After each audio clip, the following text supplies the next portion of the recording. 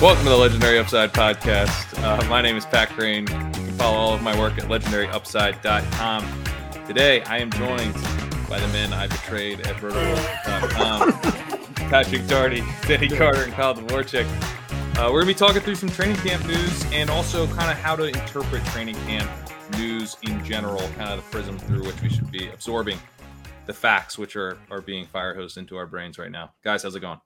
You know who else betrayed someone was Cortez and Montezuma. We were talking the Aztecs before before the show, so you won't know that as the listener, since this is the first you're hearing of it. But that's where that did them very dirty. But yeah, we're good. We're good. We're getting over your betrayal. We never fully get over it. But yeah, feeling less betrayed as the days goes on. Well, I have to say, are we on speaking terms? Because I have been kept up to date that I may be joining the Roto World podcast by listening to the Roto World podcast. I have yet to be invited on by one of you via text or call. This is not true, Pat. Apparently, I might be on Thursday. Pat, this is not true. Sometime in like April or May, I floated the idea to you over a Discord message, like, "Hey, maybe this summer we'll do it." And ever since then, you've been updated only through our podcast. Yeah. We have been speaking through intermediaries, aka podcast episodes, but we were hoping you could podcast. You're lucky I'm a loyal listener. We were hoping you could podcast with us at 3 p.m. Eastern this Thursday. All right. Well, consider it booked. All right. Good. Thanks for. Wait, is he actually on 3 this? He is. He's on. We've actually scheduled you for every Thursday in the regular season. We have at 3 o'clock. No, kind of hoping you can do I that. can't do any of those actually. All right, so I wanted to talk through some of the training camp stuff. I would say, like, kind of the general theme of this is that, like, in best ball drafts, I felt that the market is very attuned to information, but it is potentially not absorbing that information in ways that feel rational. It's not like my prior was this. I'm updating the prior to reflect this new information, but I'm not abandoning what I previously thought. Instead, it's more like, and we're just running around and, we don't have any kind of sense of what to do. So an example of this would be Isaiah Pacheco went on PUP to begin training camp, and he was known for weeks, months, really, that he would probably miss the beginning of training camp, and his ADP dropped sharply on the news that he missed training camp. So I would say, like, if we can kind of think through some of the bigger picture stuff as we go here, but also dive into the nitty gritty of some of these training camp situations. I actually want to start with the contract issue stuff and where you guys stand on. Let's start with Jonathan Taylor, because this is like one that is pretty interesting and doesn't feel like something from the last couple of years. It feels like more like years ago when we had like real holdouts. Where are you guys at on this Jonathan Taylor situation? Well, I was supposed to say first, like, writ large, with you talking about the way the manager pool reacts to this stuff is, like, I think one like weird side effect of like the manager pool getting much sharper, because the drafting pool is just really, really sharp now. There are, of course, still fish and still people who don't really know what they're doing, but like drafters have never been smarter. But it leads to this weird like side effect of there's so little information edge now. Everyone has amazing information. Everyone has up to date information. So like it does create like a situation where you feel like, well, the only way to get an edge is if you got to react hard. Like you got to go all in or all out. Got to react as hard as possible. So in some ways, like the player pool getting sharper, I feel like is leading to like more reckless behavior. Because like you said, a lot of this stuff is like, yeah, whatever. I mean, 2 weeks from now, no one will remember this happened. But it leads to like huge ADP swings. And Kyler Denny, I mean, I don't even know what to think about Jonathan. The Jonathan Taylor thing, as Crane laid out, is different, is very weird. And there is an information vacuum there too, like where we don't have great information there. Like, is his back literally injured? At some point we have to have misinformation, right? Someone has to be lying, because Taylor says, I absolutely do not have a back injury. I've never heard of this. And the team obviously puts him on like NFI or PUP or whatever with the back injury. So not only do we Colts are lying. The Colts are lying, right? Probably the Colts are lying. I think so. Because they can just like absolutely screw him if they were just like not, they were to keep him but not play him because he's on, either PUP, injured reserve, NFI. Like any way they can get him out of the year of accrued service and not pay him would be morally ambiguous, to say the least. What's the end game there, right? What's the end game? You put a guy on NFI, so he can't play for you. He doesn't accrue a year of service, but you also don't get anything out of that. He comes in next year. He hates your guts. Is it just to keep him healthy to try to trade him? Like, what's the end game? I think it's just really old-fashioned hardball. The kind of hardball you don't see much anymore because even the teams have become much more reluctant to play hardball in the era of like social media and mass media, where like the fan blowback is so immediate and the fans are just so well informed. Now every fan knows, like, hey, what? Like, a lot of fans didn't know what the NFI list was and like what that meant, the ramification, but they do now. And like, it's so much harder to like manage like public backlash and expectations now. The teams don't really play this kind of hardball, and even the Colts aren't really playing it. I think they're just saying to Jonathan Taylor, like, man, you're upset now. Like, wait if we put you on the NFI list and you don't get to collect some checks. And I think that's absolutely how I took it. They're at least posturing as if they're willing to cut their nose to spite their face to get Jonathan Taylor to play for them. And like, would it be dumb? Yes, but like, it's leverage. It will cost Jonathan Taylor a lot more to not be playing and to like end up being a restricted free agent next year than it will cost this team, because it's not like they have like Super Bowl aspirations right now, right? They're at the bottom of a rebuild essentially. God awful. It's embarrassing though, isn't it? I mean, it is. Jim Irsay just hired Jeff Saturday because he enjoyed hanging out with him. Worried? Dude, check out Jim Irsay's Twitter. You think he's worried about embarrassment? No, dude, he's not worried about that. I mean, Taylor, either he has two choices: he plays for the Colts or his career's over. Absolutely. That's the way the Colts can play this. Like, they legitimately have that power over him.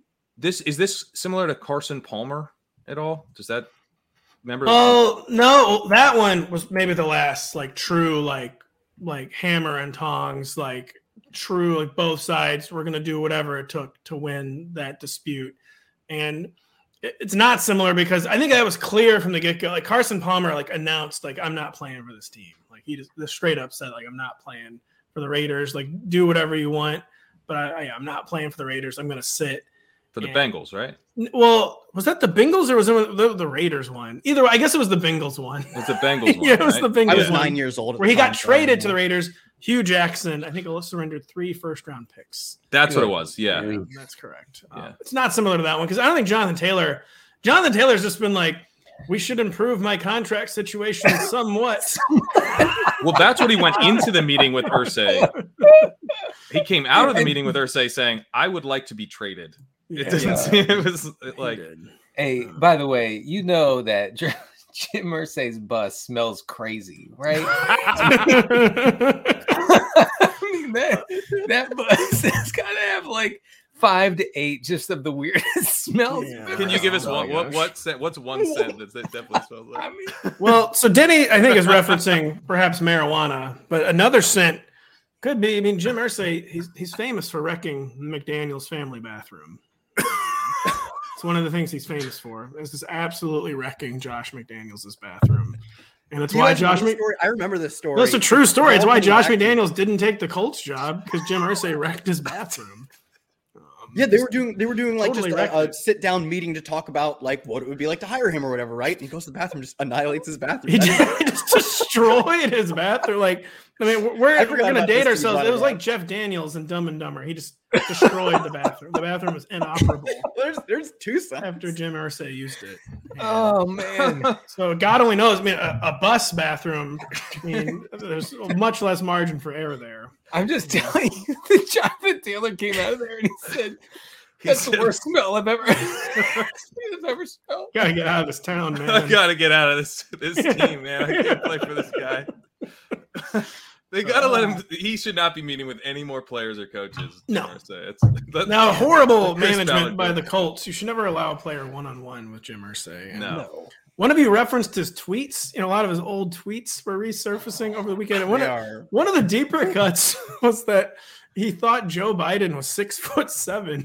I haven't seen that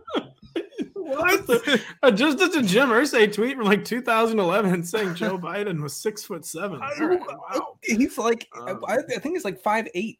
No, he's like 6 even. I think he's like 6 even. He's probably shrunk a few. Yeah. So we've really gone off the rails here. But I do think with the Taylor stuff, I ultimately feel like you do, Denny, that he's playing for the Colts. They're not trading him. No one's trading anything for a running back that you then have to pay at this point, right? I mean, if he was available, he would get signed to probably like a pretty good deal for a running back. But to give up a third round pick or whatever the Colts would want and then pay him, it just doesn't. It's not going to happen. I think the Taylor one is one I would almost react to because this situation has gone totally haywire. And like before, no one was making the positive case for Jonathan Taylor. So like, man, like Jonathan Taylor you guys remember he was the #1 overall player last year. I had a ton of them. And I was like, we probably are getting way too bearish on Jonathan Taylor, but it's now like the sides hating each other, the health like being a true question mark, totally remaking the offense, a rookie quarterback who might not even be able to like throw. Like it is to the point where this was kind of like a final straw type situation for me with Jonathan Taylor, where the upside case is still like really legit, but a situation where there were like already genuine red flags, this red flag kind of like put it over the top for me. Like I'm just not going to deal with this situation. See, he is falling in drafts. So I think the thing is he's not going to not play because it serves him no good to not play. It's what Denny was talking about. He's not, but things are just so weird. Like the bad vibe seasons almost never go well. Sure. I have been every once in a while, I admit, just going with the vibes, like i.e. Kadarius Toney and Jameson Williams, like, these guys don't vibe well. Not gonna go. I don't as much get that from Taylor though, because he's like so proven to be good. And that this tiff with his team, if it really spirals out of control, results in him getting traded. I don't think it results in him not playing because that's the worst outcome for Taylor, essentially, is not playing because he's not a player who reaches free agency if he holds out. Like it's bad for Saquon and Josh Jacobs to have held out. Obviously, like Saquon's already resolved, but like it's bad for them to hold out. But there's like a light at the end of the tunnel that they can just walk into free agency next year. Taylor doesn't have that option. I think if he holds out the entire year, he becomes a restricted free agent, which gives the team it's exclusive rights essentially for the team. Yeah. That's basically how it would work. So I think the quote like worst case scenario is he leaves what is like a pretty mid to not great situation for him, just offensively. Their line is fine. Yeah, but what is that? I have such a hard time seeing that happen. Like, yeah, I think that's like the tail end outcome is leaving and playing for another team, which is fine. That might be better. And the vast majority of the distribution is he just plays for the Colts. Like that's almost just certain it's going to happen. Would you guys trade a second-round pick for Jonathan Taylor? I honestly would. I think there are certain teams that should. Yeah. Oh, I thought you meant a dynasty or something. No, sorry. I mean in real life. Not in real life, I would not. No. Nope. I think so obviously I'm team running back, doesn't matter, but like the average second-round pick is like a spectacular flop, whatever the position is. And if you've got a guy at a position where very few guys are actually above replacement level, Jonathan Taylor actually is above replacement level. And I think there are a few teams that should trade a second-round pick for Jonathan. It's the contract for me. I think the fact that you immediately have to make him probably the second highest paid running back, if not like the highest. You could just franchise tag him, give him $10 million. I mean, who cares? I mean, you don't trade for Jonathan Taylor and be like, "In the next 3 years are going to be hell for you, buddy." That's true. That's I mean, no one's going to make a commitment to him. So I think he would be like. Well, there is one team that might do it: the Philadelphia Football Eagles. I think are the one team that might do it. Yeah. Howie goes against type all the time. Howie Roseman would trade a second Penny on like $800K a year. I think. Rashad Penny. Yeah, we're gonna be 30 amazing touches from Rashad Penny. Yeah, they're gonna be awesome. But I think it would go against everything they've showed us this offseason, which they're going to Goodwill to get their running backs. They're right. Like they went to the offseason with Kenneth Gainwell as their guy because they weren't going to re-sign Miles Sanders. Then like, the Lions hate DeAndre Swift. We'll pick him up for third round. That was the plan, but I think it could quickly be the watches Rashad Penny and DeAndre Swift once. And like, all right, whatever. We need a better plan. No, the thing is, they're really good. Penny's going to look good until he gets hurt. Yeah, Penny's going to look awesome. Yeah. DeAndre Swift's also going to look awesome until. It's like when people were talking about the Chiefs getting DeAndre Hopkins. Oh, you mean they do the opposite of what they've shown us for the past 2 years? Like, probably not. Maybe at the right price, sure. If the Colts situation is so untenable and they're just willing to give him up for like a conditional pick, sure, the Eagles would jump in then and they'd probably pay the contract, but it would go against everything their front office has shown us in the past like 16 months or whatever. So I'd say no, not at all. So the Taylor situation feels a bit different, but we are getting a discount on him. He's going in the like 2-3 turn. There was some third round Taylor. I saw some mid third round Taylor. With these types of situations, like, do you think drafters should be grabbing the discount? I mean, Denny, you seem to think he's either playing for the Colts or not at all. I think we all feel like the not at all part's pretty low. So yeah, I guess drafting through it. I guess you do. Yeah. I mean, if I saw him in the third round, I wouldn't be totally opposed to taking him. But then again, you know, if he really is serious and if his agent is serious about this, then you're just blowing a hole in your roster by taking him in the third round. So I hesitate to say, oh, yes, you got to get him because he's definitely going to play. I do think that some of these running backs do mean business. And by business, I mean trying to get something out of the situation. They have no leverage. I think Josh Jacobs means business. I think I'm afraid to draft Josh Jacobs, for instance.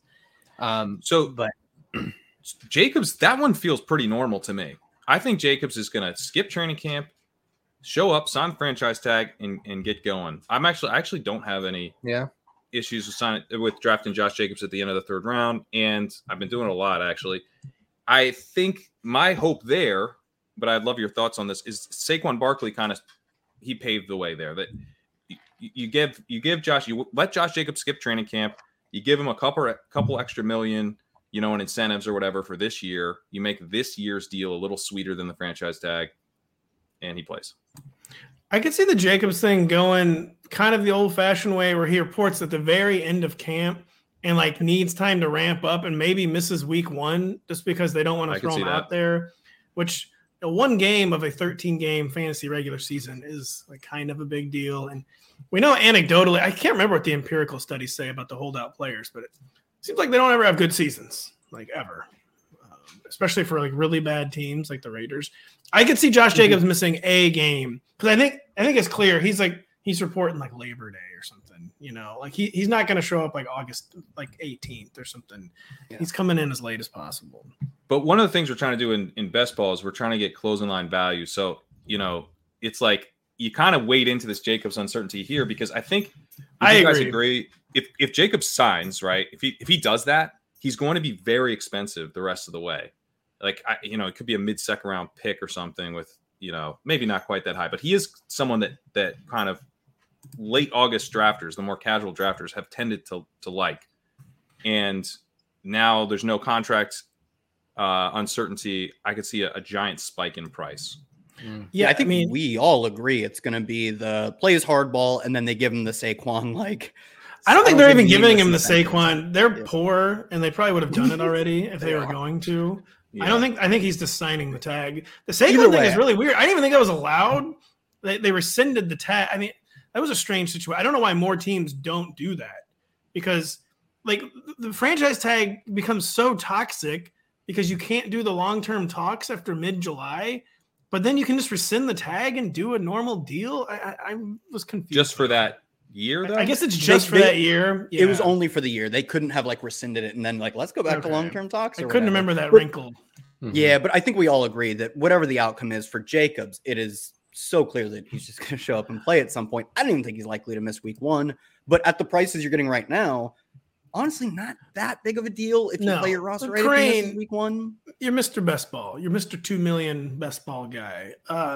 Seems like maybe a market inefficiency if the yards from scrimmage leader is going as the 31st overall player going at the end of the third round. It does seem like a bit bearish to me, even with the holdout. Am I incorrect? I mean, that's how I've been playing it. You know, I'm not someone who's ever really been in on Josh Jacobs as a player. Last year, he really surprised me with how efficient he was, in addition to handling a huge workload. But he wasn't just a volume play. He was actually pretty darn good last year. So I'm, I was like, all right, I was wrong. Like he's more talented than I thought.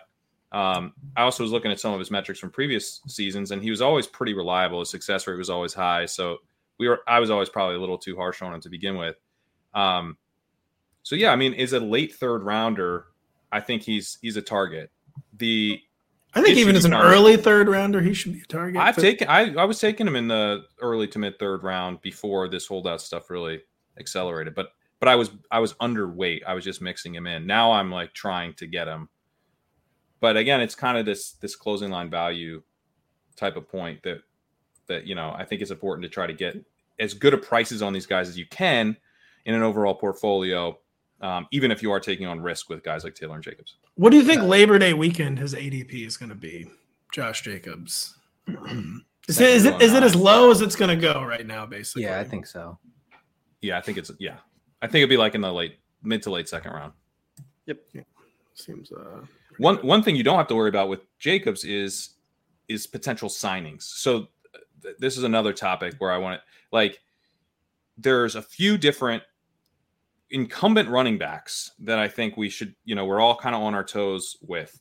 Ramondre Stevenson, who is someone that I'm actually getting pretty nervous about because it's like, who haven't they talked to at this point? I know. Or talked up. I mean, they're talking up Ty Montgomery, who I don't even think is practicing right now, but Crane, not to interrupt, they're talking up Ty Montgomery so much, they're having former Patriots employees talk him up to the media. Well, yeah, that was the one report. They had their old running backs coach like, Ty Montgomery, this hell of a man.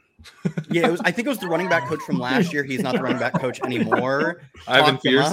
Yeah, and that's the one that really got everyone jazzed about it. But I didn't think it was as serious as everyone seemed to take it. I'm so tired. I'm so tired of pretending like Ty Montgomery is going to be something. I'm tired. Well, he's not, but I mean, it's not great for Ramondre that they're like, oh, Ty Montgomery, he's so good. Yeah. Crane is right. We're like, it's pretty bad if they're dispatching. Like Bill Belichick is getting on the phone. It's like, no, you give the quote. I don't think you understand. No, you give the quote. You talk to Mike Reese. You give the quote. We've been doing this for It's Ty Montgomery. We've been doing this for 5 years. I'm retired, man. You said that we were done with this. I'm Denny, have you seen the play? No, Denny. I want to remind you of the play where there's a kickoff that's nearly out of bounds, and I believe it's Ty Montgomery who puts his feet out of bounds and then lays down to touch the football because then that's a kickoff out of bounds. And the Patriots, honestly, now that I say that, it does make sense. The Patriots love that stuff. They love that. That like borderline cheating shit. Man, they love that. What do you mean borderline? Also the cheating shit. Yeah. They love all of it, to be fair. Zeke, met with them. They were trying to get Dalvin Cook to come up to New England. He just was like, no, New York's as far north as I'm going. So yeah, I mean, I haven't talked to Kareem Hunt yet, but that could be in the cards soon. Like that type of stuff makes me nervous. You got the Breece Hall. We're constantly his ADP's yo-yoing every time Dalvin Cook mentions the Jets. He drops by Breece's ADP never made any sense, man. I love him. He's good, but wasn't he going in like the first round? No. The earliest he ever was going was like the early to mid second because I was selecting him there. No one else was doing that. So. That's like categorically insane. It makes me very nervous. No, it's not. It is categorically insane. Why is it so insane? So this goes to some of the injury stuff. He's played like 7 career games and he's not healthy right now. It's like categorically insane. I mean, and especially it's like Aaron Rodgers coming in and like Aaron Rodgers points to like the 4th running back. I like this guy. And the coach, but he hasn't done that. I don't get this. No, he's going to though. He's going to. And Aaron Rodgers isn't wasting time like babying along injured players this year. Like this is his last rodeo. He doesn't give a single shit about Breece. Aaron Rodgers isn't wasting his time like cuddling along. That's all he does. That's all. Randall Cobb should have been retired. Randall Cobb should have been retired 4 years ago. But as far as I know, he's not. He got Allen Lazard a contract. I mean, he's pretty into that actually. But I just think it's insane because how limited the resume is, and that it seems like a J.K. Dobbins where he's just like not hell. It's not as bad as Javonte Williams, but it's really bad. Like it became immediately apparent the Jets were lying about the injury timeline. Like camp starts like, he's not healthy after all. Whoops. Like he's running 23 miles an hour. I know. Yeah, he is running very fast. That's about as fast as a human can run. So that seems pretty good to me. Maybe the watch was a little hot on that one. You aren't into him like breaking the speed limit in school zones. That's not fun for you. No, I mean, I'm actually, and this is probably oversimplified, but But I'm trying to just be really simple with these injured running backs and just say no. I'm not taking them. Like I'm not taking Javonte Williams. Not a value hound, I see. I'm not taking Breece Hall. And it makes me nervous that Crane and Sean Siegel and other sharp guys are like, no, you gotta be in on Hall. And I'm like, no, I don't. It's interesting that I was touting Hall in the last show. Denny and I were on together, and then he mentioned the sharp guys like Crane, Sean Siegel, and he didn't mention me as someone who just told him that. Also you. Look, I mean, I think the thing with Hall for me is that he was a very, very good prospect. I thought an underrated prospect. So then when he flashed elite efficiency as both a receiver and a rusher, I was like, okay, he was underrated. He's an elite athlete. He's super young. That's one of the things I liked about him, but I think it's relevant for the injury, as noted by some of the injury doctors. Like Edwin Porras has mentioned that as a really important part of trying to figure out his recovery timeline. He's been bullish on his recovery as well as some other guys on Twitter. Which I find encouraging since I don't know anything about medicine or the human body. But Breece Hall, like, I think you do have to assume that he will start slow, especially if they were to make a signing like Dalvin Cook.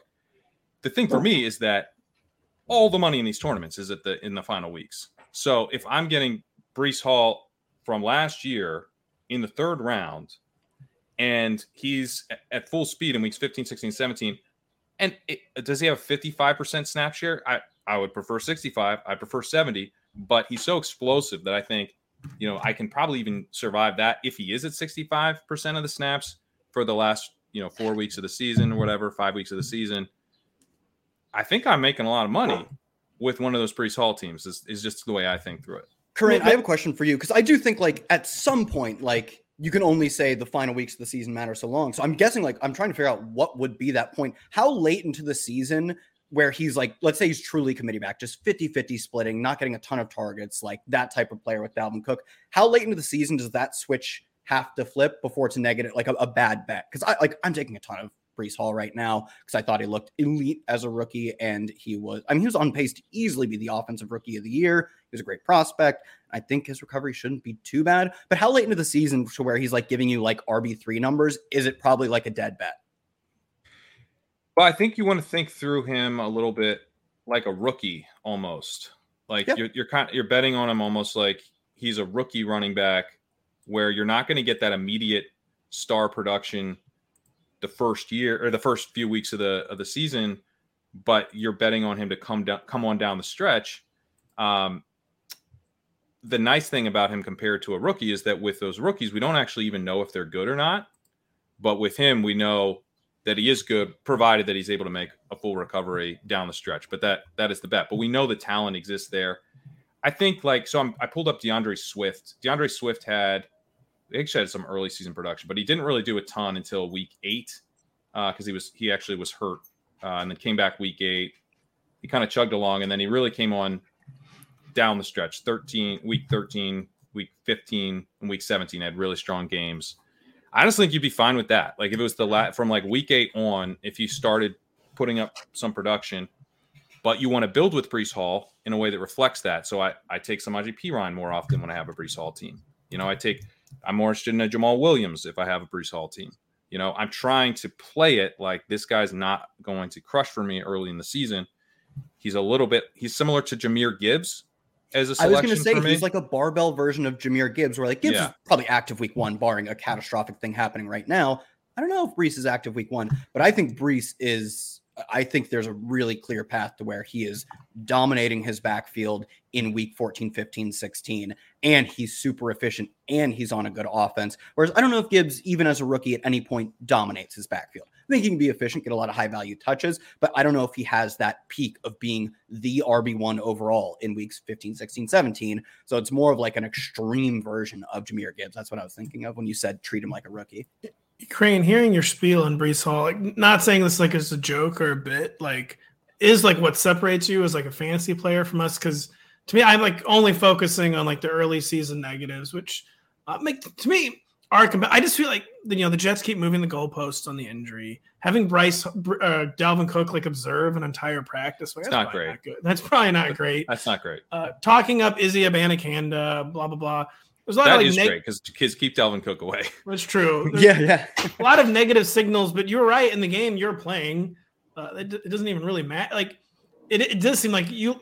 Basically, I was like, yeah, we should probably buy the dip on Breece Hall when you were talking, because like the early season stuff will survive that, especially so you cover yourself with some like touch hounds, like some and I think in the game, the more traditional fantasy football game as well, managed leagues and home leagues and everything, I still think he's quite a good pick in the third round, because the playoffs are where the money is in those leagues too, and you're gonna know whether or not you should be starting Breece Hall. I think you're gonna know.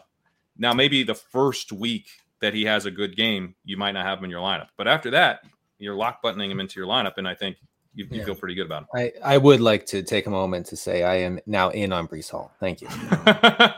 Right. Now we're only drafting injured running backs after going on Crane's show.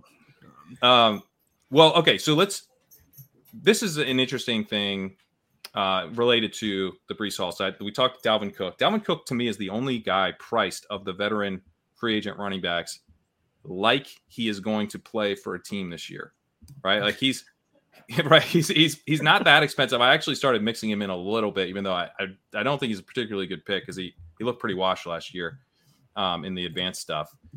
The other guys, Leonard Fournette, Ezekiel Elliott, and Kareem Hunt, are essentially free in drafts. Now we are coming off a season where I drafted Gronkowski early in the offseason, thinking he was definitely going to play because Brady was playing. That didn't work out. We got Julio, though, and we got a ton of closing line value on Julio, too. Well, yeah, true. And I drafted a ton of Will Fuller, who big same. Yeah. Anybody heard from that guy? No, nope. I don't even know that he announced his retirement. No, he did. He's literally just vanished after a hand injury. Apparently, his finger was shattered, and that seems rough. Was not good. But these guys are being priced like we're not even sure if they're going to play football this year. And then I'm pretty sure, like Kyle, these guys are all going to rise significantly in ADP when they do sign, right? Yeah, we've seen that. I thought DeAndre Hopkins landed in a horrible spot. Like, I think of all the people, anything that was floated out, even though I thought like Chiefs and Bills were unlikely, and I thought Patriots at some point looked rather likely, frankly, landing with the Titans, I thought was about as bad as it could get. And you would think rationally, if you're pricing DeAndre Hopkins, you price it as like, here would be his projection if he goes to the Chiefs, and what is his odds of going to those Chiefs? And then you just do that for every team that we think he could realistically land on. And you get almost like an expected value of projection. And he went to the worst one. He should have fallen in a completely rational market, and instead he rose. So to me, that is, and we've seen this in the past too, but that's a perfect example right now of just any form of action. When like the players who are going on the PUP list right now that we expect, they go down anyways. Mm-hmm. We should have known that. We should have had a very high likelihood of Breece, Pacheco going on the PUP list. Didn't matter. They fell. Didn't matter. DeAndre Hopkins rose. So from a closing line value standpoint, very obvious that I think any signing at any point before week one, while drafts are still going on, these guys rise. And we do know that like closing line value impacts the expected value of your team.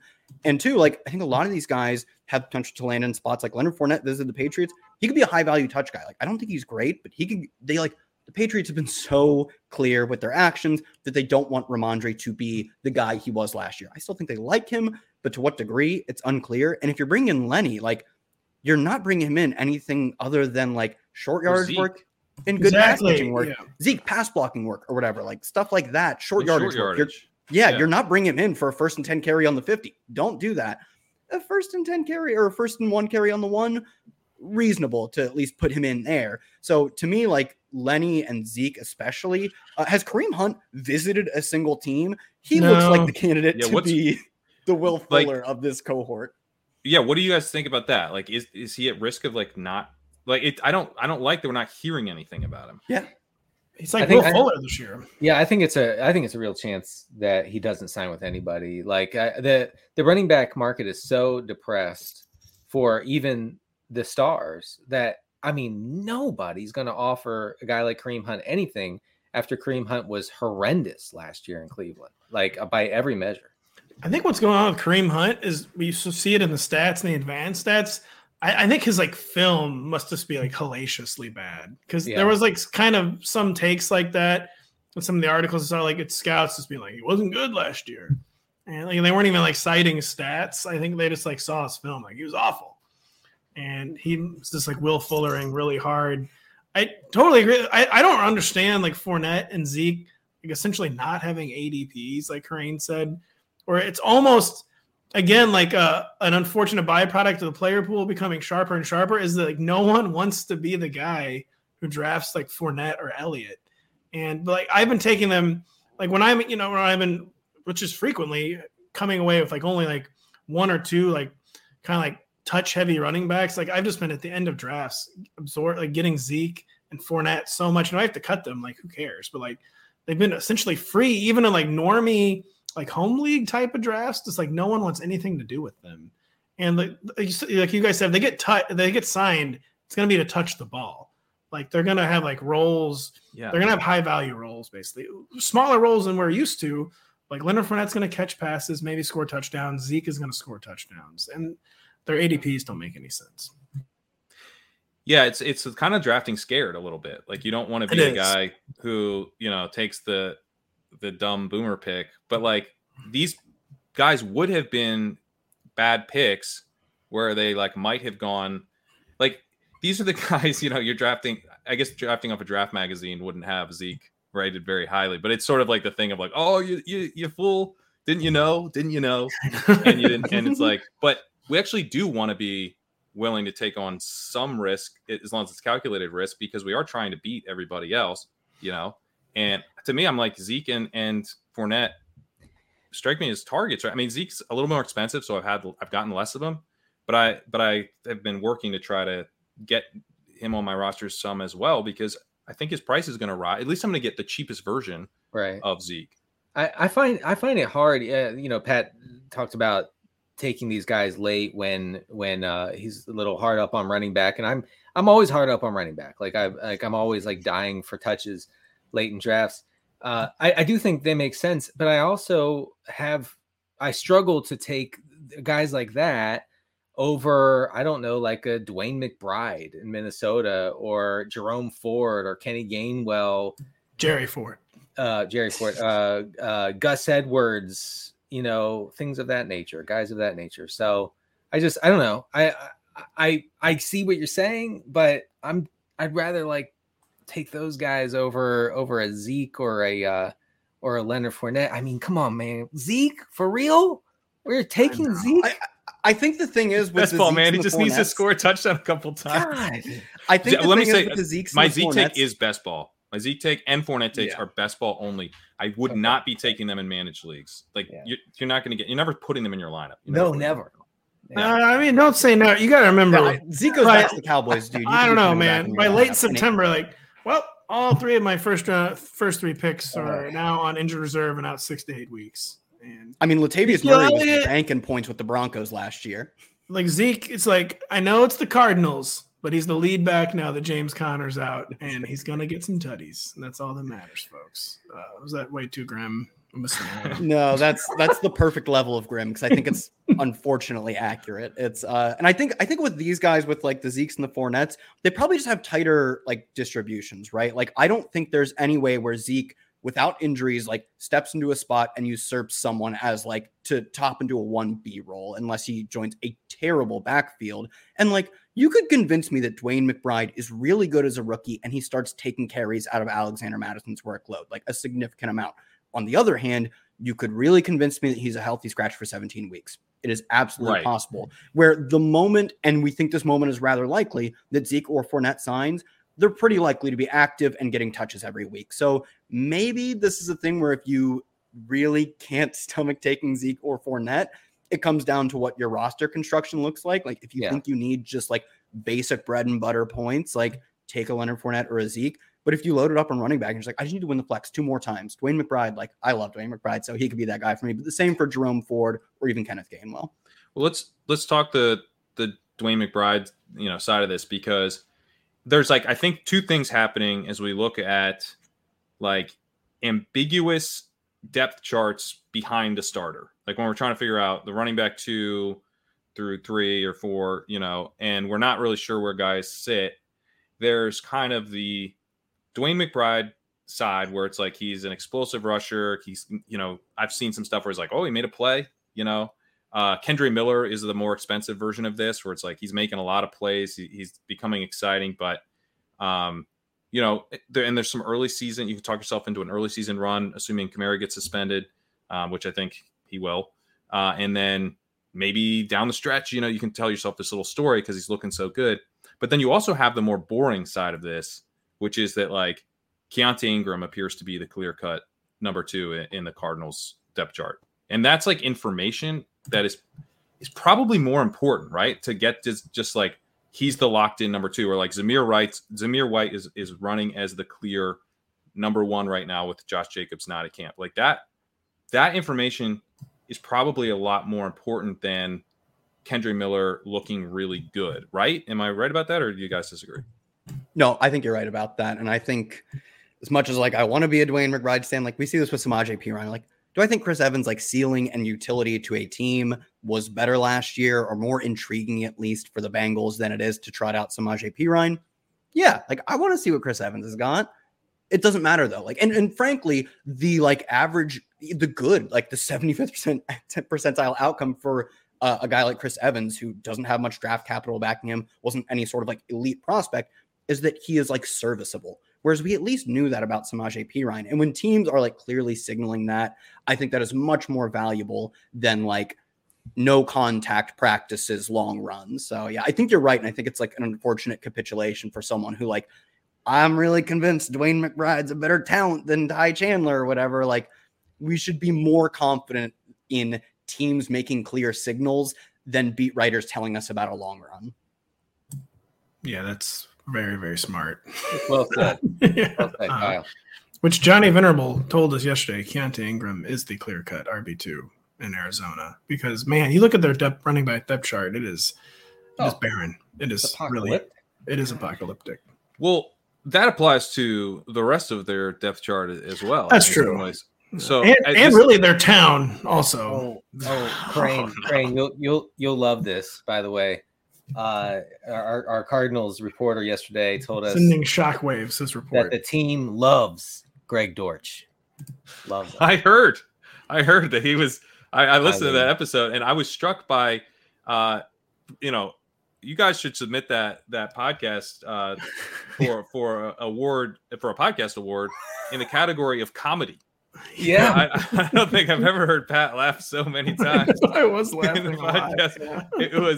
It was unbelievable, and the laughs were being generated from just factual information about what the Cardinals are going to look like this year. Please tell me one of the facts is Colt McCoy is practicing but not throwing football. So it was Johnny who blew the lid off. Share that anecdote of Colt McCoy. Pat. Well, it was Johnny who blew the lid. I've seen it kind of circulating on Twitter. People missed it over the weekend. Where the Cardinals are doing reps where they do like a normal snap and run a play, but instead of throwing the ball, Colt McCoy just points to where he would have thrown the ball. and it's like flown under the radar over the weekend. And now I've seen it on Twitter. Now there's footage of it where he literally just points. I'm like, man, I've seen better uses of a team's resource than having a 36-year-old quarterback pointing. Can you imagine being a receiver in that situation? Be like, dude, if I'm a receiver, I'm fake celebrating every one of these. I'm taking another football and doing the Jimmy Graham dunk. I'm like, oh yes, my third touchdown this practice. It's crazy, guys. It's going to be so bad. Also, there, Johnny told us that Kyler Murray is going to be under center primarily for the first time in his life. This is going to be a debacle. It is going to be a debacle. So like, how much, like, okay, it sounds like you guys are kind of buying into, because that's one of the things, right? We're trying to get a sense of like how good these teams are going to be. Yeah. Like apparently another example of this would be the Buccaneers this year. Like apparently Baker Mayfield is like throwing interceptions constantly and still looks way better than Kyle Trask. So that's like another concern. Like the team, because we've done this before and gotten it wrong, right? The Seahawks were supposed to be our dumpster fire team last year, and they just weren't. So there's like kind of this, and I think there's a natural sort of pile-on effect. I also think there's like a natural bias to want to just like X out stuff. I certainly, it feels good to just be like, don't have to draft him, don't have to think about that anymore. Yeah. And at the same time, listening to that interview, yeah, Kyler Murray, immobile coming off an ACL tear, under center for the first time, like in his entire, like in his college career. I think he said 15 years, so maybe some peewee he had. Yeah, so that seems really bad and kind it of doesn't confusing. seem good. But Crane, you made an amazing point, and I'm not a victory lapper, but I spent all last summer saying with the Seahawks, and I'm a big time Geno Smith truther, like maybe still like negative truther, but all last summer with DK Metcalf and Tyler Lockett, I kept making the point, like it is still an NFL offense. They are still NFL players. There is going to be a target share. They are going to dominate it, and like they're not just like falling off the face of the fantasy earth, basically. Probably important to keep that in mind with Mike Evans and Chris Godwin. Like you're saying, the Cardinals, though, man, I don't know. Like, but not with the Cardinals. Is Marquise Brown ever even been good? Like, that's like a big problem. The difference is that, like last year at the Seahawks, DK Tyler Lockett, and they had really made a lot of investments in their offensive line. Like, they had a good tight end core, like really good running back room. Everything was like, how can we support, maybe hide this quarterback? Whereas, like, the Cardinals, what are James Conner's going to carry the workload until they get Kyler Murray up to speed. Like, no, he's not, dude. Like, he's going to have Michael Wilson covered within an inch of his life for every snap, and he's going to jump ball it to him. Like, no, that's not going to work. I don't know what their outs are to success. Maybe the out is Kyler Murray comes back quickly and he was a really well, there's no success. I mean, they're not going to be successful, but is there any fantasy value here? I do think so. Johnny mentioned Trey McBride is a guy who would just be targeted relentlessly underneath by two terrible quarterbacks in Clayton Tune and Colt McCoy. And I'm in on that. I mean, I asked, like, is Zach Ertz coming off an ACL? Is he going to be a problem? And Johnny said no. No, he did say no. He's like, not at all. So I like, like a K Dotton type, like running a lot of routes, like doing nothing with the ball after he gets it, but seeing a ton of, like, he has a real path. He's one of the few very late round tight ends who has a real path to targets. Johnny, by the way, not big on Rondale Moore. No, but he was big on Michael Wilson. He was real big on Michael Wilson. He was expecting Michael Wilson to take over in 2 wide receiver sets by the end of the year. He was. Does that do anything for you? Because Wilson is a dude, by the way, and this is kind of goes into another topic of like the drumbeat narrative stuff of like when you see something, and this became kind of a trope where, Pete Overzet was doing his drumbeat, making fun of the drumbeat concept, but the drumbeat does feel like a legitimate thing we should pay attention to. We saw this last year with Isaiah Pacheco, truly a drumbeat, like every single day. And I know this for a fact because I was rooting hard for Ronald Jones to win that job and he didn't. And it became quite clear, even to me, through my extremely biased goggles, that he was done because Pacheco is every single day. And weirdly enough, Michael Wilson is one of those players right now where in OTAs and minicamp, the Cardinals were saying we got to steal. He's been talked up by Kyler Murray. He's been talked up by the coaches. He's been talked up. Apparently, he has a connection with Clayton Tune, presumably because he will throw the ball instead of just getting pointed at. To see the connection there. And he points, and again, I made the same joke. He's sacked by 5 people at once. But like this, how far? Where's the line on drumbeat players, and is Michael Wilson above it? Drumbeat players. So people always have this tendency to just like, because they've been burned so many times for like false hype in the past, like t-shirts and shorts hype. So t-shirts and shorts hype should maybe be disregarded. The pads are finally coming on this week, but it is a huge mistake to just disregard the positive reports because sometimes it's like, well, what else are they going to say? They're going to say he's bad? And like, no, but like they don't have to say anything. And it's pretty notable. They can't stop saying like this guy is amazing. Kind of like what's happening with Jackson Smith and Jigba and Seahawks game. Oh, that's another great one. Yeah, they're just getting unprompted, just like loving JSN. And I pay more attention to it too when it's the media and not the coaching staff. And so like it's been the media a lot with Michael Wilson because the coaching staff, who knows like what game they're playing, like what agenda they're working. They always kind of have an agenda. Like when the media too, which is what happened to Isaiah Pacheco last year, just constantly. Yeah, Isaiah Pacheco's making the team. He looks amazing. He's going to actually feature early in the year. Like they have agendas too, maybe sometimes, but far less of an agenda. And do not like fall victim to the like just like ignoring like the hype, and because some of it is going to be wrong, of course, but like they don't have to say this stuff, and if they're saying the stuff consistently, especially after the pads come on, it is like still a very real thing. Maybe it won't work out, but like it's not like their imagination. Like it's a very real thing. Does it factor in like with a guy like Wilson, and this doesn't just apply to Wilson? That's why I want to mention is that like when there's a new regime and a draft pick, a day 2 draft pick of a new regime is getting that to me would be like a little bit. I'd be more willing to buy into it because maybe not if it's the coaching staff, because then it could be like the agenda. Again, even if it's the coaching staff, they don't have to say this stuff. Like they don't. No one's like making them like lavish praise on Michael Wilson, but that is always a huge. That's basically what Johnny Venerable was saying on our podcast was they don't like the holdover players. They're really liking their guys. They were skeptical maybe on Trey McBride, but they're really liking him. And so yeah, Kareem, that's an excellent. Always keep in mind who drafted these guys and like whose players they are. Which is why Rondale Moore is problematic this year. He is. Right. He didn't say anything good about Rondale Moore. He even said Rondale Moore. Has anyone ever said He even said Rondale Moore was down on Rondale Moore, basically. They asked him about how he plans to stay healthy. He's just like, man, I don't know. I've done everything right, and I just haven't stayed healthy. Like he said it was very sad. Yeah. He should try being taller.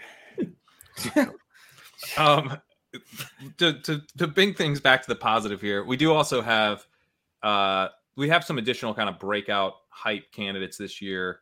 Dalton Kincaid is drawing a lot of buzz. He is. Sky Moore drawing a lot of buzz. I guess with those two guys in particular, though, I think they strike me as guys that we want to be somewhat cautious on. So I've been buying the Sky Moore ascendancy in ADP, but I think I'm done if he goes into the mid-8th. Like I think he's now kind of capped because he's hitting sort of a new tier of wide receivers that he's bumping into, and I don't want to be taking him over those. And the reason that I don't really want to be taking him over those guys is that we are still talking about a slot wide receiver, I think. And so you're getting hype, but are you going to get a full-time role in an NFL offense once the season starts? That's my concern with Sky Moore as he moves up. I wish I had thought about this harder last year when I was hyping him to the 4th round. But Dalton Kincaid would be another example of I'm glad he looks awesome. How much is he going to play? Is he going to play on more than half the routes? Because I kind of think he isn't right now. I could be wrong, but then I think Dawson Knox is going to have a really bad season because he's coming out. And are they sort of tipping their plays at that point, depending on which tight end they have out there? So those two were kind of interesting where it's like we got the hype, but are people going to lose their minds a little bit and forget about, the fact that they're kind of more part-time players in terms of archetype? With Sky Moore, I feel like the hype is coming a little more from the coaching staff than the media. And it's also coming about where it's like, it's hype coming from like negative reasons. Like he's getting hyped because there's kind of like no one else doing it. Like he's almost like defaulting. That's always vacuum. It's a classic hype vacuum. That's always dangerous too with the hype. Like, is this guy just defaulting into hype? It's better when they're going out there and just like taking, which is like Michael Wilson's like kind of just like creating his own hype because no one's going to hype a Cardinal, He's kind of just like creating, and like Dalton Kincaid was kind of set up for people to be like, yeah, I don't know, they overdrafted him, but he's kind of creating his own hype. Sky Moore could be doing well, but it's been more about like who's not there, and I feel like it's been a little more coaching staff driven than media driven. And Justin Watson was talking him up at one point. I don't know. What are your thoughts on players hyping the guys? Is that good or bad? Yeah. Denny? I don't know. I think you have to like pay attention like how long they've been playing with them and like maybe their motivations on things. I will say that I actually don't have Sky Moore's best ball ADP in front of me right now. Maybe Crane. He's up into 32. He goes with a 32nd overall pick, Denny, if you haven't drafted recently. No, he's like that. You grab him at the late 8th. If you he's the wide receiver. If you have Mahomes, I'm looking at him in the late 8th. He's the wide receiver 48. So in normie leagues, it looks like he's going in like the 10th or maybe even the 11th of 12-team leagues. So he's probably going undrafted in some normie. So leagues. That is like a huge difference. Pat's right. I mean, there are a lot of home leagues that where you're going to be like, oh, Sky Moore's still on the board. It's the 14th round. I guess I'll just pick him. This sounds like a joke. I swear it's not a bit. But like, talk about the hype. Richie James is getting hype out of the Chiefs camp. And it's been consistent. It hasn't been just one. It's been like I've seen 3 or 4 times where coaches are like, "Hey, this is pretty good." Sky Moore was hyping him up. Right. So we got a situation here. Richie James was pretty good last year, it's a hype Ponzi scheme in the Chiefs. Everyone's just hyping each other. Yes. It's true, it's bad. No one knows who to hype because they're all bad. So like one day they're like, oh yeah, I mean oh come on. It's like a generic Prince. So the whole actually is generic Prince. I know there's a lot of it. Sorry, Denny. I mean, look at Richie James is not. He's going to be a slot. He's going to be a slot guy. Like he's not. They're not going to like bump him to the boundary. Like it's either going to be him or Sky Moore on the field. So it makes me nervous about. And Justin Ross is getting hype. Yeah, big time. Yeah, but he's more of a boundary guy, right? Noah Gray is getting hype. I'm not even kidding. Like the Chiefs, there's a vacuum. They tell these people who to hype. They gotta get their stories straight. Who they're hyping. Yeah, they really do. I feel like I'm in the minority of like I'm pretty rarely buying any hype from anyone in camp. I'd say players is the lowest tier of players hyping. Players by far the lowest tier. Players you kind of say ignore it. Like for all I know, like. They might think he's good because he beats them in Madden all the time. Yeah. And like that colors their perception of him on the field. And they have to like their locker room mates, right? They right next to each other in the locker room, next to each other in like film study. You're not gonna be like, yeah, I think Sky Moore's really sucking this training camp. And then you're like, hey Sky, how's it going? You ready for film study or whatever? Like, but I generally do think like we're just talking about Noah Gray getting hyped. Like these things are like oftentimes meaningless. I think like it is definitely worth tuning into, and it especially is like the drumbeat is real. The drumbeat honestly is real. Sometimes it is wrong, but the drumbeat is never. But then how do we like? Because it's directionally accurate. Is it? But like, if it's sometimes wrong, we need to know how often is it wrong versus being right, or else it's meaningless. It's just noise, right? Oh. Well, we don't know how often exactly, but it's yeah, right exactly. More That's what I'm saying. So you can't measure it. Why we have our best people on it? Best people are looking into it very powerfully. I think there are probably some things you can definitely glean, or maybe you can more likely glean from camp is like team usage, like team pace, pass rates type of stuff. I think those are more likely to be endemic of things that are being practiced at camp. Even then, I'm not super confident in another that. Good signal, Kyle. Know about that. Another good signal. So a lot of these guys were getting hyped. So training camps are going on like 10 days or whatever. The pads weren't on yet. So a lot of the guys who are early. So it's funny on Roto-World sometimes I'll like search a guy and like there was 3 blurbs on this guy from July 24th to July 30th, and then there have been none in the past 17 days, aka when the pads have come on. That's always an interesting signal to me. And even more interesting is when it continues once the pads are on. Like Dalton Kincaid is still lighting up every Bills camp, basically. That is it happens every summer where there'll be someone who has like 3 blurbs. I'm not saying this is bad, but it's because it's what the coaches are saying. So then we blurb it. But then like it mysteriously stops July 30th. Because that's a good point. Dalton Kincaid is a guy I'd like to get your thoughts, because this is one where, I mean, I've got Liam Murphy's on Twitter saying, literally tweeting like, fantasy analysts don't be on the wrong side of history on Dalton Kincaid, which I'm firmly on the wrong side of history. The wrong side of history. Yeah. And like I spent an hour on his podcast, like literally I think an hour, arguing about Dalton Kincaid's snap share and how I don't think he can really have a meaningful role unless part of it comes out of Dawson Knox's snaps. But he is a drumbeat player right now, and I'm starting to get a little nervous that, you know, maybe he does just eat a lot of Dawson Knox's role and is kind of a full-time enough. Like, I still think he probably run like a 65% route rate or 70% maybe at most. But if they look for him a lot in the red zone and he has a really high targets per route run and he's a bit of a deep threat, then, I mean, he's going to be a pretty nice pick in the Josh Allen offense. Not to make this too confusing, but Dalton Kincaid is like one of the more complex cases because the Bills need Kincaid to work like so badly, right? Kincaid could be a classic like too cute by half plan for the Bills. So everyone in the Bills, like, they need a third target. They missed on all the receivers in the draft. So then it's like, oh, whatever, let's take the tight end who's a receiver.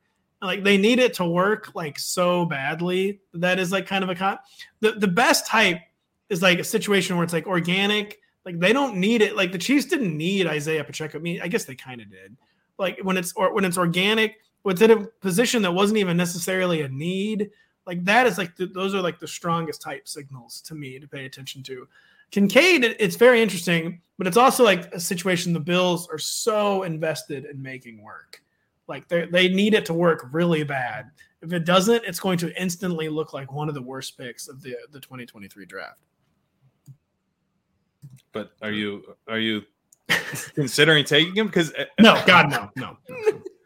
Also, to that point, though, it's it a would trap. also look like one of the worst tight end extensions, Cole Kmet withstanding, because they extended Dawson Knox last year, I think just before the season. It's like they're also would be invested in making that not look dumb, which too late on that one, but whatever.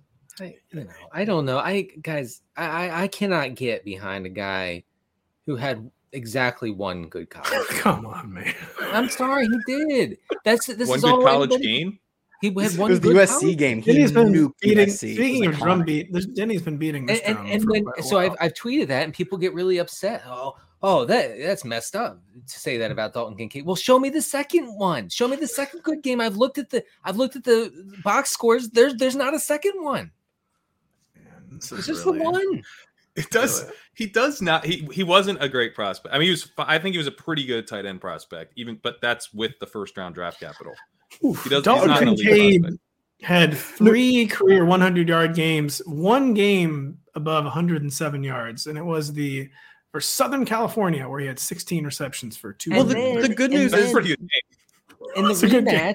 rematch, he was shut down, wasn't he?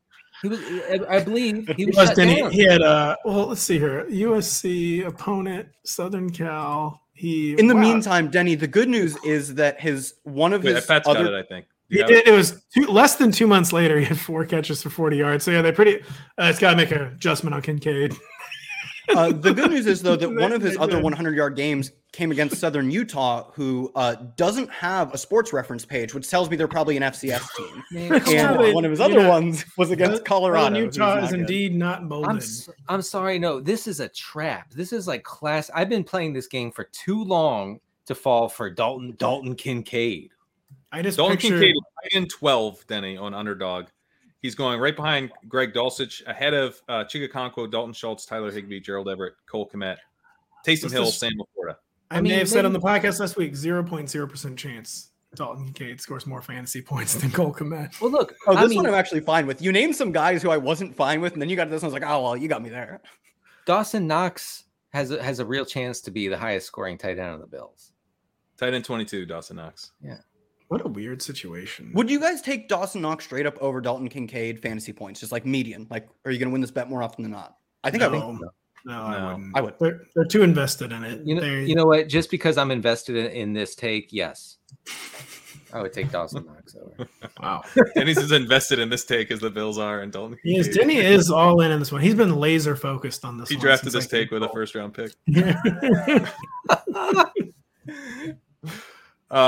Yeah, I lean that he's a trap, but I will say I'm a little nervous about just the late season rookie breakout stuff with guy on the Bills who they're super. I will say, invested in. Pat, when you were pitching the upside, you were like, well, what if he gets more snaps than we thought, and he's a red zone threat, but what if he also then gets targets per route? I know you have run, to and get a then lot of things right. You named so many things he has to Yeah. get right, and like, could he just be the guy you need in week 17? Sure, but like, you can make the argument for anyone. I'm more looking at what the bulk of the Some distribution weird looks dude's like. gonna bury us, and we're gonna have to Yeah. live with that. But but like you don't have to get every single thing right in a fantasy season. You know, like I was out on Zay Jones last year. That was a mistake. Hey, was it? Well, he had a good year. You know, I certainly He would caught, prefer he to caught be like in. 70 passes for like 800 yards. Or something. He had a big Congrats. game in the right week. Congrats, So, Zay. Big yeah. deal. But you don't have to get everything right. I didn't have enough Josh Jacobs last year. You can survive some things. Yeah. Real broken up about not getting Zay Jones 823 yards. Yep. That ruined my year. You hate Zay Jones. He actually did have 823 yards. Oh my god! Wait, did you riff that I correctly? did. I No. ripped it. And I just You looked- riffed that? I'm dead serious. I just That's the ripped it. sickest thing I've ever. You act like I am the sick one here. You just ripped Zay Jones' exact yardage total off the top of your head. I'm horrified. I do know stats sometimes. I was guessing, but I riffed that. Yeah, it ruined my fall. Didn't get those 82 Zay Jones catches. I say this is so upsetting. You hate Zay Jones. Everybody else loves Zay Jones. Yeah, I really hated missing that age 27 breakout. Yeah, that was bad. That was a huge miss by me.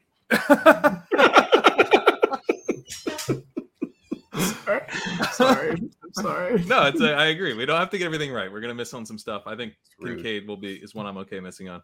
All right, let's talk some of the guys who have come out of nowhere, because this is the guys who've created their own hype. I would say that the two guys who come to mind, but please mention anyone else. Deneric Prince and recently Demario Douglas, this 5'8" wide receiver who was a 6th round pick by the Patriots, kind of a gadgety type dude. But obviously a pretty wide open depth chart, and probably not great for Juju Smith-Schuster if there's an explosive slot receiver on the roster. There's also Kendrick Bourne, also an explosive slot receiver on this roster, but he's in the doghouse. So thoughts on those two? I'll go first on Douglas. Right, this is like a very common Patriots camp. Like the Patriots are a very well covered team. For one, they have like 5 or 6 beat writers. Everyone's kind of like always hunting for scoops, like trying to find like the couch cushion type player that they can hype. You know, everyone wants to like find the unique angle. I mean, who was the tight end? Who's the infamous tight end? Dude. It happened with Kenbrell Tompkins. It happened with the tight end, Zach Sudfeld. Yeah. Oh my! It's a pretty common Patriots phenomenon, and it's kind of also the Chiefs' problem, where it's like no one knows who to hype, because I mean now like people are all over like Hunter Henry again, like where it's like there's so many guys. Henry's a good pick, so let's not slander him. No one's really standing out, so kind of just everyone's getting hyped a little bit. But the Patriots too just do weird things. Like this could be like a Bill Belichick mind, just whatever, give the Demario Douglas first team reps for 2 weeks, and then he's like not even getting first team reps. I know, but then he's like not even active in week. So the Patriots are a team where you have to be really careful, because the coaching staff misleads as much as any coaching staff, and it's a really, really well covered team. Where like I haven't seen like a drum beat yet with Douglas. I'll say it could be just one person's observation. Honestly, if I saw a drum beat with Douglas, I wouldn't care. He's like 4th year Liberty breakout, and then goes in the 6th round. Wouldn't you care for what it means for the other receivers, particularly Juju? I guess maybe it would if I was ever drafting Juju, but I don't think I have him. Yeah, we don't draft Juju anyway. And I will also say, probably not. Honestly, like they paid Juju like $30 million. Like it's tied to more like incentive based than it was for Jacoby leaving, but round about. They paid Jonnu Smith a bunch of money. I mean, these guys are. I think they're like required to just give out a certain amount of money each year. Well, the Jonnu Smith year they were, because they were way not near the cash floor or whatever, so they had to. But I mean, like I guess like the off-season sort of narrative is a movement from our prior. Like it is good, all things considered, that player X is lighting up camp, that the coach mentioned him. Like that's not nothing, right? But how far does it move us from our prior? To me, it's not a lot. It's not nothing. But my prior was so low on Demario Douglas that like, I mean, he was a guy who I knew nothing about in the draft. And then I looked him up. I was like, I understand why. Yeah, your prior, let's be honest. Your prior was who? Yeah, exactly. My prior was like, is he on the UDFA list for blurbs? No, he's not on the UD. And they took him in the 6th round. Oh my God. So, and I looked at him and I'm like, yeah, of course. He was like 4th year breakout at Liberty with no draft capital. He looks like a guy who gets cut in like at the end of training camp. So if it's something where like I see a clear path to this guy was previously good and then has a chance to usurp someone ahead of him, and then that's a successful outcome, that's something that means something for fantasy, I'll listen to the drum beat. And like that was the case with Isaiah Pacheco, where the guy in front of him was terrible, Clyde Edwards-Helaire. So it's easy to see a case where like even if I didn't love Pacheco coming out of college, my prior wasn't great on him. My prior on also it's running back where things are more chaotic. So, Deneric Prince is an interesting one because he's looking more like a pass catcher. And so it's kind of like he's probably a year, 2024 Jerick McKinnon replacement, I would guess. But it's made me like a little more nervous about McKinnon, that you have this UDFA running back who's lighting it up specifically as a pass catcher. He probably doesn't have the pass blocking down, so I don't know that maybe you want to get that carried away, but he's sort of an interesting dude where like this might be real, this hype, but it might be 2024 hype. And are we going to remember the 2023 hype in 2024?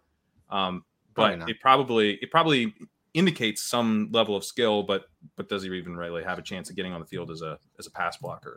It would probably require an injury, to McKinnon or Pacheco or CEH. I mean, CEH, unfortunately, from what the Chiefs beat writer told us on the show last week, like he's going to be involved apparently. So that stinks. I don't know what's going on with the Chiefs, man. You know, but Prince will be like a priority waiver ad in managed teams this year, probably like 3 times. Totally. Just in case, like a break glass, just an emergency situation. Yeah, like how you added Jordan Mason like 3 times last year. Yes, it'll be the same. Yeah. By another guy. That's perfect. That's like the exact situation. That's really good. Hunter Henry is a dude I want to mention who's getting hype as like the favorite target. And this is another archetype we see. Like this guy's his favorite target. He can't stop throwing to this guy. I remember the Patriots, you mentioned, Pat, they're a well-covered team. It's so true. Like guys will actually chart out like how many receptions every player got in that practice. I remember one of the all-time like should not have paid attention to this was Damian Harris getting a ton of dump off passes in a practice. It's like, dude, Damian Harris caught like 9 balls this morning. Like they're going to use him as a pass catcher. He like didn't see a single reception all season. It's just, but that's one of the things we're seeing with Hunter Henry, all this talk about him just like kind of targeting him. We're seeing that in a few other spots. Does that do anything for you? Just a little bit, because last year with the Patriots, nothing made sense in the receiver core, like the skill core. Like I thought the biggest problem the Patriots skill core last year was like no one had a defined role. Like there was just it seemed like every week like the roles were different, and it never made any sense that Hunter Henry wasn't like the primary red zone guy. He kind of was in 2021 with Mac Jones. So to me, it's like, okay, we got a real offensive coordinator back. We're going to establish roles again. Like, why would Hunter Henry not be the primary red zone guy? So the Hunter Henry stuff has kind of made me like raise my eyebrow, but like, okay, maybe sanity is returning to the skill core. Like they're going to have set roles. The players are going to know like what's expected of them on a weekly basis. And like that kind of struck me as like sanity returning to the way the Patriots like deploy their offense. But then again, I mean, it's his 8th year in the league? Like there's not much juice left to squeeze there with Hunter Henry. But it struck me as sanity returning to the Patriots skill core. There's like useful tight end 2 spike week juice in that like he goes so late. Like he's one like we had the Dawson Knox versus Dalton Kincaid debate. Like in best ball, Mike Gesicki goes ahead of him. Like Mike Gesicki is locked in for playing less than 50% of these snaps. Like can't block, only plays in the slot. Like, yeah, he looks like a backup tight end, frankly. And then Hunter Henry last year performed well in open score. He's been productive throughout his career. They're paying him a ton of money, and they're not doing that to Mike Gesicki. Like it's another one where like it doesn't move my prior much. It just happens to be that my prior on Hunter Henry was that like he's a starting tight end for an offense that I think improves. I'll tell you one thing about Hunter Henry. I'm running him back against an Eagles week 1 stack, folks. That's what I'm doing. No, I love it. I know that I think Crane's about to go rapid fire, but just real quick, he's about to turn 29, Hunter Henry. What do you think his career high for yards is? I don't want to talk. 800? 728. Keep going down. Oof. 630. 652 is Hunter Henry's career high for yards. Don't love that. Don't love that. All right, let's do a little rapid fire on some of these like super hype situations. If you're buying in, if you're like willing to essentially start taking this guy earlier in drafts than you already would have. Let's start with Brandon Ayuk, who's been kind of the star of 49ers camp. Yeah. But obviously a lot of mouths to feed there. I'm going to be out because like really what's like the genuine upside there? And like last year happened with Deebo Samuel having a campaign that can't possibly be as bad again this year. It's like this where like how much more upside could there really be for Brandon Ayuk? I'd say I'm out. It's a fine pick. It's And the camp hype isn't doing it for me. It's been the whole time. I mean, he's going, at least according to Fantasy Pros ADP, he's going at wide receiver 30. So that's like after Pittman, after Christian Kirk. That's not on Underdog. He's wide receiver 28, but he's like a early 5th round pick. Yeah, I mean that's a tough call. I don't know. I don't when I draft a 0 RB team, I feel pretty good about getting him as like my wide receiver 3 or 4. Like I feel like you could do a lot worse. I think last year was just a ceiling: 78 catches, 1,000 yards, 8 touchdowns. like the CMC, Kittle, and Debo. Like, could you have like literally 3 all pros for your target competition? Yeah. It's kind of how much. Debo's another guy. He's apparently, this is a best shape of his life narrative, which is a huge narrative. Also, best shape of his life usually does not involve your coach saying this guy won't stop sending me shirtless photos. But Debo's best shape of his life is documented through text messages to his head coach. Is that bullish or bearish? No, that's real bullish. And that's analytics. We talk about Rob, like Debo had like the ultimate distraction off season last year. Didn't have any of that this year. Didn't make his stats made no sense last year. He's going to be way better this year. Any thoughts on Debo, guys? I draft Debo a decent amount because he goes in a range where like DK Metcalf goes, and anytime those 2 guys are on the board, I'm like, give me Debo. Well, the Niners reporter who talked to us the other day said the rushing thing is quote over for Debo. He did say that, which that could be good. That's good. I think that's good, dude. Because he was unsustainably hot on the touchdowns 2 years ago, and if you're getting these carries and they're not including touchdowns, you're basically it's like cannon fodder. It's not good in the context of Brandon Ayuk having a great camp. It's good if you're the clear number 1 wide receiver. I think he is the clear number 1 wide receiver. I disagree. I say it's Ayuk. I think it's Debo, man. All right. Okay. So difference of opinion. Shirtless. Pat's more into shirtless picks than Denny. We learned that. All right. Calvin. It's ironic because Denny doesn't have sleeves, so you'd think it'd be the other way. Denny is out here showing off the guns. He's the one. Calvin Ridley. He's getting the teammate buzz. He's getting the video. This is another thing. The making the rounds on Twitter with your video. Calvin Ridley's the king of that right now. Are you willing to take him up as he rises into the early to mid 3rd round? I wanted to be out on Ridley, but it was something that made sense on paper. And he basically is like wowing Jaguars camp. It sounds like people are like, wow, this is like what a number 1 receiver looks like. And I'm 5 games in 2 years. 5 games in 2 years. That's a problem. And he was old when he entered the league.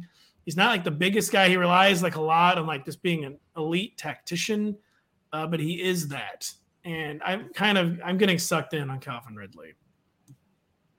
I'm not. I was fine with him before this rise, but like I think his price was about right. Where like upside is great, risk is extremely high for guys who's played 5 games in 2 years or whatever. And this is just like complete illogical rise in price. Like if you were drafting him in the 3rd round and like you were like, oh, he's good. I forgot that's why I was drafting him. He's fast. Oh, that the video it showed he was fast. Like that makes no sense to me. A price rise at this point.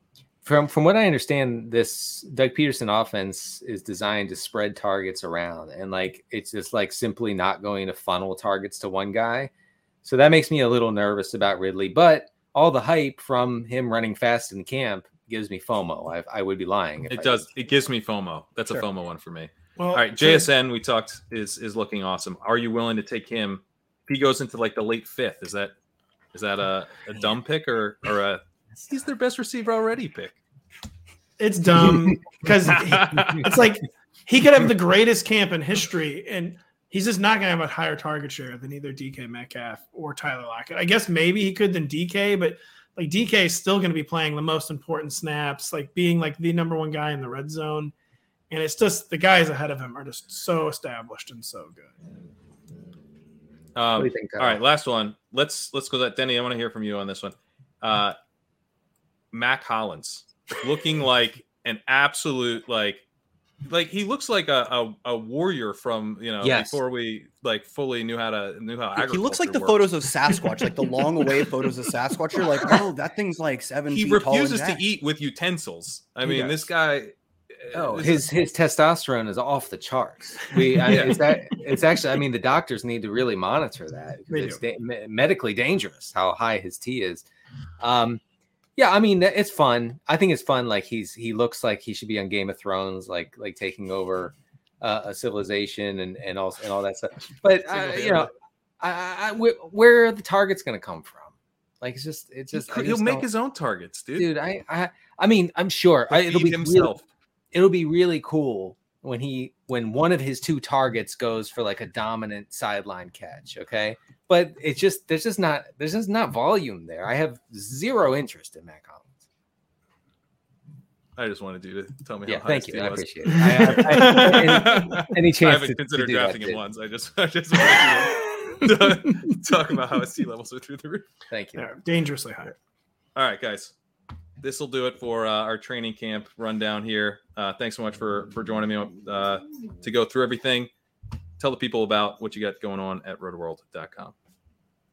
News, lots of news, and draft guide updates. I'm assuming Denny's gonna have some one-off articles. I'm assuming Kyle's gonna have some one-off articles. I got some stuff in the hopper officially. So, guys, I wrote recently about the Cowboys' supposed embrace of analytics. You should read that one. Oh yeah, that was really interesting, actually. Yeah, check it out. And yeah, there's so much news right now. We're in like the peak of training camp news. Really, the peak is kind of before the games begin. We're like the initial sorting is going on, and keep it locked to rotoworld.com. Love it. Sign up for Legendary Upside if you have not done so. I still do have some $50 underdog credits. So if you sign up for a yearly subscription to Legendary Upside, legendaryupside.com, fill out a form, which will be in the description of this video. The link to where you go fill out that form, give me your username. I'll send it over to underdog. You can get a $50 credit while supplies last. Thank you guys again. This was a blast. Let's draft some good teams. Let's draft some good teams this year. And Pat, I'll be drafting a good team with you on Thursday. Hey, Pat, we'll see you Thursday. Love it. Later.